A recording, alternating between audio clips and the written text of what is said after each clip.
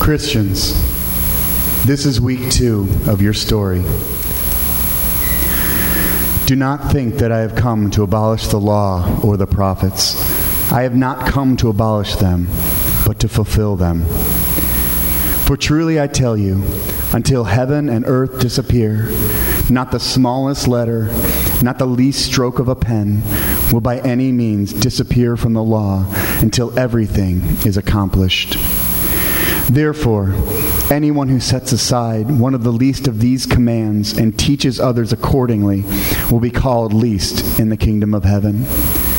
But whoever practices and teaches these commands will be called great in the kingdom of heaven. For I tell you that unless your righteousness surpasses that of the Pharisees and the teachers of the law, you will certainly not enter the kingdom of heaven. Today is week 2 of our 40-week journey that we're doing this school year through the New Testament, looking at 40 key passages that are they're important and vital for you to know. And we're doing it because we believe here that God does in fact transform lives, right? And that transformation, it comes about in ways that we don't often expect. Where God does His work is in this thing called His Word, that we call the Bible. It's where God comes to us. It's where God speaks to us. It's where God begins His work getting inside of us and moving us and changing us and making us who He has always dreamed for us to be. We can go to the greatest spiritual events ever. We can feel so uplifted. We can feel all these kinds of things, but without God's Spirit doing His work inside, we are bankrupt. And God's Spirit swims in this stream through the Bible, and so we're continuing that journey today, which causes a really big problem, I think, for most of us. This sucker's tough, isn't it? I mean, it's okay to admit it. I know those of you who have been with us long enough here at FOF know that we can be honest here in church. This is a hard book. Which of you has ever gotten in this thing and gotten confused? Lost? Angry? Yeah? And you get into it and you're like, God, if this is how you transform lives, you better be doing your work because I don't got a prayer. It's like, it is a tough, difficult book. And it's okay to admit it. But what we're going to be doing today is looking at a passage that I hope sheds some light on how to navigate this thing that we call the New Testament. Because I found getting into it can be a lot like getting lost in a cornfield. All right? Everything is over our head. We don't know where to go. And then you start hearing like creepy things that start wigging you out. You know what I mean? Do you guys remember about 10 years ago a movie came out? It was called Signs. It was a Shyamalan movie with Mel Gibson. Remember this? Hit the lights for me. Take a look because the New Testament sometimes reminds me a lot of what you're about to see.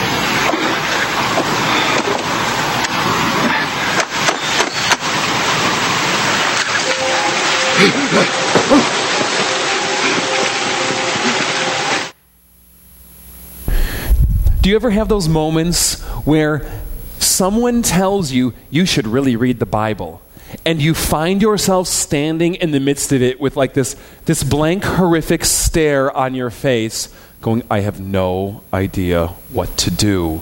and you start going slowly backwards through, and before you know, it's pushing in around you, and you don't know where to go. And someone comes along, and they give you some little guide, and they say, oh, this is going to help you out a lot. It helped me. And it's like this beam of light that gives you that much arc, and then the dumb thing goes out on you. And then you read something, and it creeps you out. You read something, and it's like you start seeing things, and you start getting this panic, and you want to run. Guys, I'm here to tell you this morning, if I am describing an experience that you have had in the Bible, you can rest assured that you stand in a long and proud tradition of believers dating back to the time of Christ. It is not always an easy book. I think we do people a disservice when we tell them any child can understand it. Yeah, any child can read the Bible and have God speak to them, and yet you can spend a lifetime meditating and studying and still not hit the bottom of its depths. Agreed?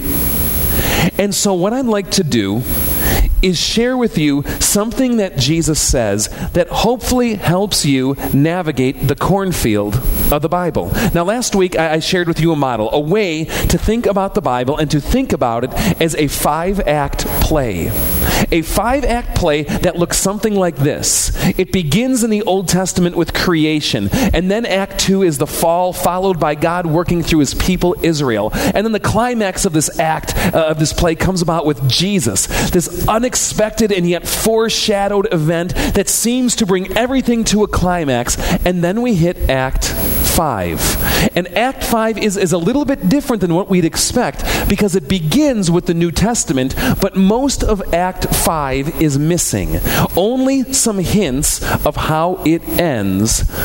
And what we're called to do is live out in continuity with the 4 acts before us, our story, which is God's story, and the missing pieces of Act 5 of the play. Are you tracking? So the question is, if this is God's story, and this story is meant to inform us how to act out the ... of Act 5, how do we make sense of the storyline and where it's going, particularly Acts 1, 2, and 3? Now let's go back to the passage that Mark read. Jesus said this, "Do not think that I have come to do away with, to abolish, to destroy, it all works, the law or the prophets. I have not come to destroy, but to fulfill." Now, when Jesus says the law and the prophets, do you know what he means? That is the first century Jewish way of saying the Old Testament. Because to Jesus, it wasn't old yet, right? It was just the Word of God. So when the New Testament or early Jewish literature or Jesus or his disciples talk about the law or the prophets or sometimes simply quote the law, what they are referring to is the Old Testament. And Jesus comes along and he says, wait a minute, wait. You've seen me doing all these radical things. You've seen me setting this new trajectory, but don't think that I have come to do away with that. I have not come to do away with it. I have come to fulfill it. And just in case you're missing me here, guys, until heaven and earth pass away, and what Jesus says is not one iota, not one charia will pass away from the Old Testament until all things come about. Which, of course, brings up the question, what's an iota? And what's a charia? Now, your translations may say something like this. It may say something like, not one jot or tittle is an old way that it used to be put. More modern translations will say something like this, not the smallest letter or the least stroke of a pen. Let me show you where they're getting that from and what an iota and a charia actually is. What does Jesus say will not disappear from the OT? Well, he says this. First, that won't. That's an iota. It is the smallest letter in the Greek alphabet. Just as an aside, do you know how many letters are in the Greek alphabet? Do you know how many letters are in the Old Testament? Is that something you want to sit down and count? Do you know that people have? How many words, how many phrases, and how many letters? There was this Jewish sect, they were called the Masoretes, and they prided themselves on preserving the Word of God 1,500 years before computers ever hit the screen. And what they would do is they'd sit around and count. I mean, OCD off the grid, am I right? And they would sit around and count and go, yeah, Leviticus 11 verse 1 is the exact middle letter of the Pentateuch. Did you know that? Now you can go home feeling fulfilled at night. And Jesus says, not one of those letters, not one of those like 8 trillion bazillion letters will disappear from what God has laid out. He says not one Caria will disappear. What's that? Well, easiest way that I can describe it to you. Think in the world of fonts, all right? There is something called Times New Roman font. Who's like a diehard Times New Roman user here? All right, there's only like 4 holding out. It's okay to admit it, guys. We've all been at Times New Roman once in our lives, okay? Who here is an Arial font user? All right, what is the difference? And what are the rest of you guys? Like using like that weird Comic Sans or something? You know how impossible that is to read? What is the difference between a Times New Roman and an Arial? Well, let's look at the letter H. Times New Roman tends to have flair. It needs 17 pieces of flair, right? It has flair. Arial, no flair.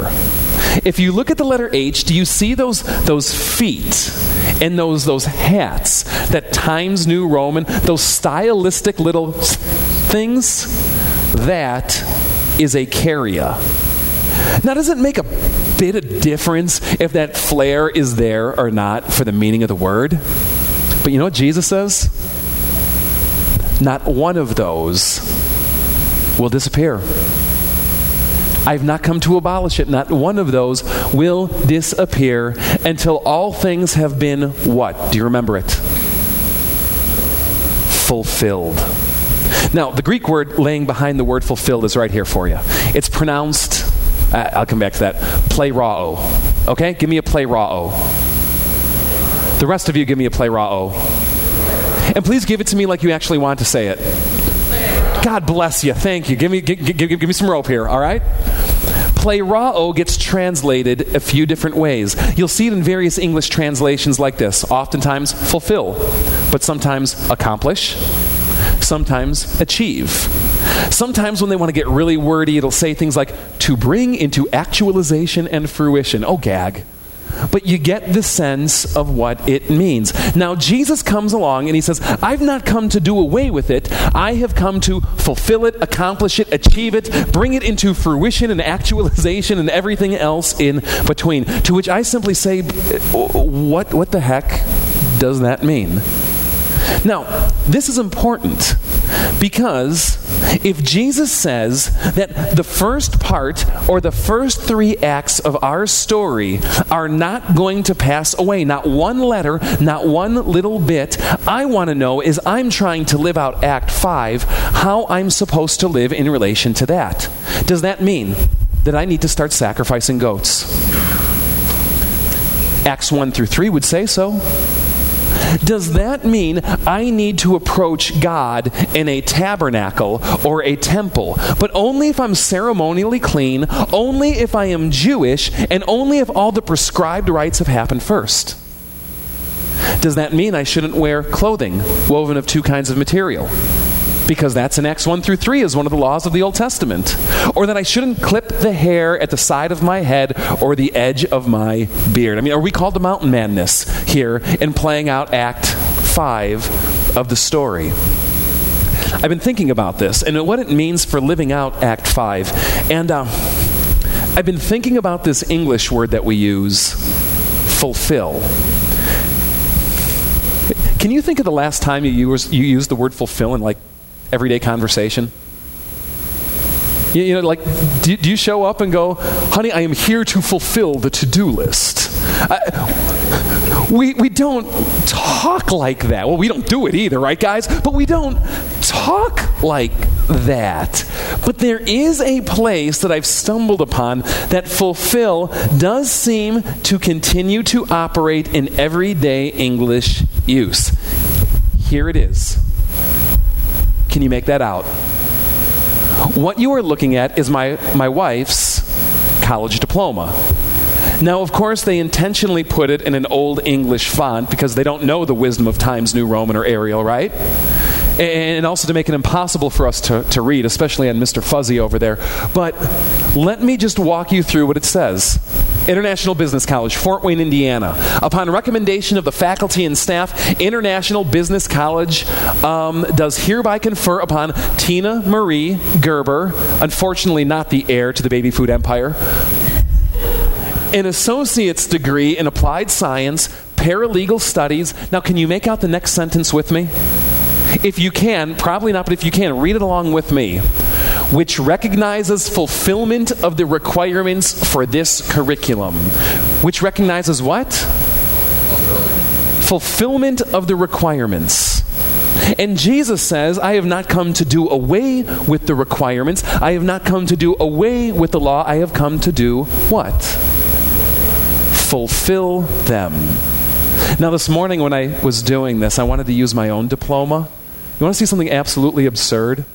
So I found my diploma and I got like all excited going, yeah, I bet the word fulfill is going to be in there. You want to see it?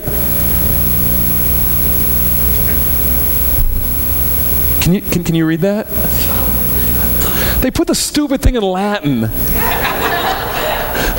What am I supposed to do? I can tell people it's anything, I suppose. Yeah, triple doctorate, baby. See, it's right there. Oh, you don't know Latin? Well, see, you don't have a doctorate, right? I mean, you do it like... So we're going to go back to Tina's. All right. Now, I want to do something here with you today, and I want to show you where the implication of this is actually going. If you've graduated from 8th grade, okay? If you've graduated from 8th grade, would you stand up?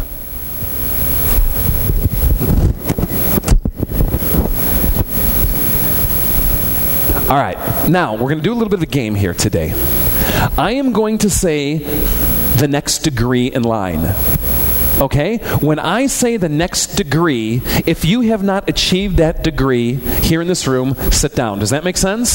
So if I say, do you have a quadruple doctorate in theoretical physics, we would all sit down, right? Okay. So we got 8th grade up. High school. Okay? Great. Associate's degree. Bachelor's degree. Master's degree. And do we have any doctoral studs on the block? At 9 o'clock, we had one doctorate person with us, all right? So, hey, guys, way to go. There's just a lot of collective student debt in this room right now. Give yourselves a hand, all right? Now tell me, would this make any sense? You graduate 8th grade. You're done. You're done with middle school. You're done with junior high, right? It's time to go to the new high school. It's 9th grade year. They give you your 8th grade diploma in hand, and you're ready. Summer break comes. When fall rolls around and school comes back to its beginning, would it make any sense whatsoever to go back to your 8th grade classroom? No? So when you graduate, when those of you who graduated high school, are you telling me that when fall came around, you didn't go back to high school? How come? Because you're finished. You've accomplished that which it was supposed to do, right? And it would be absolutely stupid to fulfill the requirements and then go back and continue to pay tuition to take classes that you don't need, that aren't leading you anywhere, because you've already gone beyond them. Are you with me? And I think about what it means when Jesus says that he has come to fulfill the law and the prophets. It's like Jesus has come along and said, you graduated. The diploma is in hand. Or maybe better put, that Jesus graduated on your behalf and wrote your name where it says Tina Marie Gerber and says requirements fulfilled. Now, I've known believers who have wanted to truly live out the story of the Bible. And in so doing, they have gone back and rooted themselves in the Old Testament in a way that just gets kind of weird. And I almost imagine God in heaven kind of doing this to us when that happens. Hit the lights one more time, and let me just show you what I think God is saying in those moments.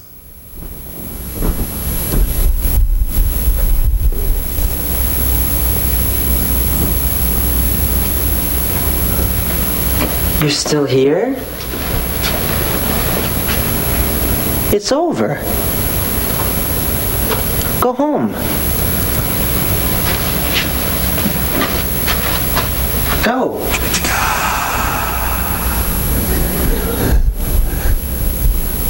Oh, we even get the Paramount thing at the end. All right.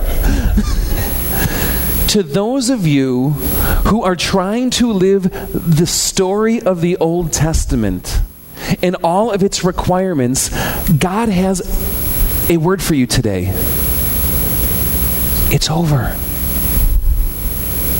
Go home. Why are you still here? Because it doesn't make sense to continue to live the story that has been fulfilled. Now, I've known many other believers who pride themselves on being Jesus only or red letter Christians or New Testament people as though the Old Testament doesn't have a place. But let me ask you, those of you who went to school, does the fact that you graduated mean your education is bad? Or that it served no purpose? Would you in fact say the opposite, that even though it's fulfilled, it was instrumental in making me who I am, teaching me the skills, and setting me on a certain life course and trajectory to bring me to where I am today? And so Jesus said, I haven't come to do away with the story. No, it is absolutely formative. It has a continuous part into the formation of who you are, and yet there's a discontinuous piece, and that it has been fulfilled on your behalf. Are you getting it? Not only that, what does it start to say about Jesus? Because when God laid down this covenant, He made it something that was meant to be binding. And Jesus comes along and says, you've heard it said, but I tell you, which seems to say to me that this guy has, well, as Matthew put it, a lot of stinking authority. And we talked about how Jesus said all authority has been given to me, and how He didn't say all authority has been given to the Bible. But that Jesus breathing His authority through it, kind of working out His authority through it, comes to transform the lives in Him, which means this. Do you want to get the Bible? Do you want it to make sense? Do you want it to click? And do you want it to fit together in such a way to show you where the story is going and how it plays out in your life? There's only one way you can do it. You've got to do it through Jesus. You've got to read everything in light of Him. You've got to read everything through His lens, which means there's rabbis out there right now who know the Old Covenant by heart. I could say a phrase. I've seen this happen. I've actually played with it on one occasion with one. You can do this where you say a phrase and they will then recite the next chapter of the Bible and you don't even tell them where you're reciting from. They could probably say it backwards. Have you ever heard someone talk backwards? Like my name backwards is Davade, right? Does it make sense? Can you imagine doing the whole Bible that way? Well, they can. And yet, without Jesus, it means they don't get it. Which means that if you're looking to see how God is speaking to you, you need Jesus who comes in and says, I have not come to do away with it. I have come to fulfill it. Because I'm the one with authority around here. And it'll only make sense through me. And I think about this. And I think about what Jesus says. And I came across this quote by this guy named Jeff Gibbs. Let me share it with you today. He says this: with the death and resurrection of the Lord, of Jesus, then, all things have taken place. And the new heavens and new earth have begun to manifest themselves in Jesus.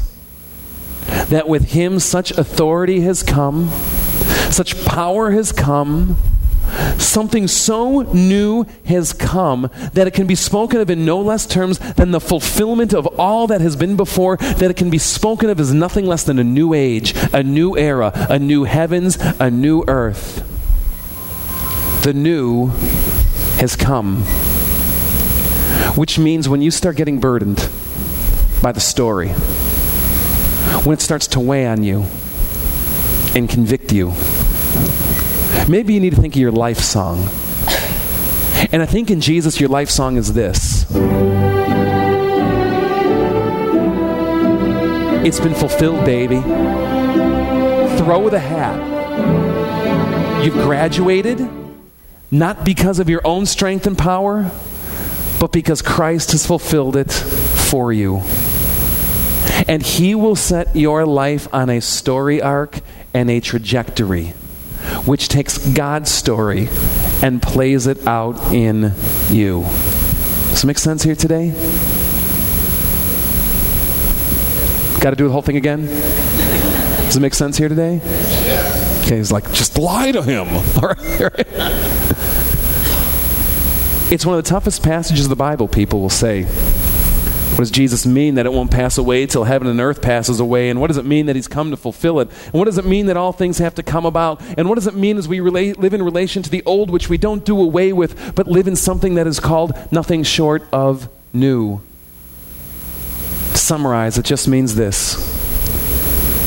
Jesus has brought the story to its fulfillment and put it to a new plane. To keep doing Acts 1, 2, and 3 over and over again is to miss what God is looking to do in you.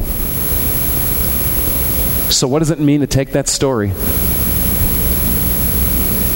To take the curriculum and all that it's developed in you, all that you've learned from it, all the ways that it's come to shape you, all the things that you've experienced by interfacing with it, and go and live the new chapter of life with God. Doesn't mean graduating and moving back with your parents. Students are going, yeah. Parents are going, no. Doesn't mean going and sitting in your classroom over and over again. Doesn't mean getting your degree and saying, well, that was fun. Now what do? I guess I'll watch some TV. No, it means taking everything that has shaped you and putting it into practice, living it out in the new adventure of who it's made you to be. Do that. And you start to experience what it means when we say God's story is your story. So guys, I want to invite you to rise today. We're going to close in a time of worship, but before we do that, I want to invite you today to make that next step with God in intentionally trying to make His story your own. Last week we did something here. If you were with us, it was called a shout-out prayer. Prayer is a way that we talk to God, and His Word is how He talks to us. God likes it when we talk to Him. But rather than me just stand here today and do all the talking, I'd like to invite you this morning to speak to God as well. Here's how this works. We're on a 40-week journey of trying to make God's story our own. With it comes insight, joy, struggle, challenge. Would you agree? I want to invite you to verbalize that to God today. So maybe it sounds like this. You just shout out, God, Hebrews 6 kicked my butt. But make your story my story. Maybe it's like this, God, I don't know where to begin. Make your story my story. Maybe it sounds like this, God, it was incredible. Thank you for coming to me yesterday. Make your story my story. You see how this works? Just invite you after you give that shout out to God, conclude with the line, make your story my story, because that's what we're all about here and what we're doing today. So I invite you to close your eyes, give people that sense of protection around you to be vulnerable with God, and have the guts to pray. So guys, let's come together and pray. Lord, thank you for your Bible. Thank you for your word. Thank you for that it's not left to our intuition. But God, it can be tough. Make your story my story.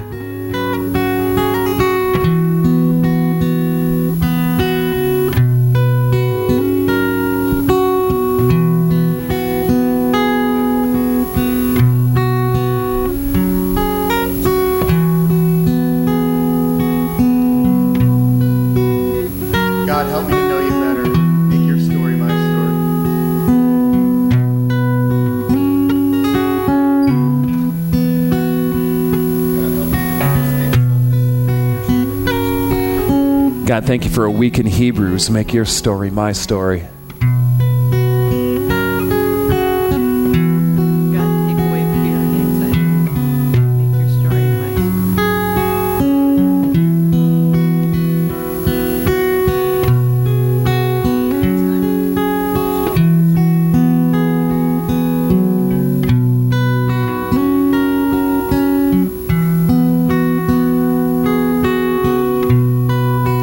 God, free us from the fear of not being able to obey.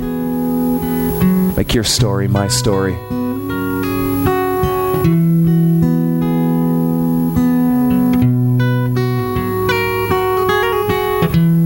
Thank you for fulfilling it for me. Make your story my story.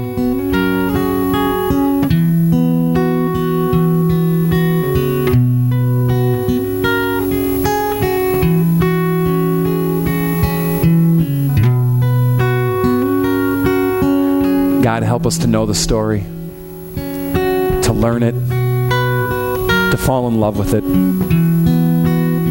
Help it to become a part of us. Help it to shape us and mold us and make us the people that you've called us to be. God, help it to stir in us and direct us and guide us. Help it to teach us. And yet through it all, may we know, God, that it has been fulfilled in you, that we are new creations, called to live it out in the next chapter, called to live it out, God, in this time until you return. May we do it with faithfulness. May we do it with integrity. May we do it with a sense of honor to that which has led us to this point. May we stand in line with where the story is going. May we discover the freedom to improvise and express. Play your story out in our lives, O Lord. Transform us. God, we pray. Amen. Our Father, who art in heaven, hallowed be thy name. Thy kingdom come, thy will be done, on earth as it is in heaven. Give us our daily bread, and forgive us our trespasses, as we forgive those who trespass against us. And lead us not into temptation, but deliver us from evil. For thine is the kingdom, and the power, and the glory, forever and ever. Amen.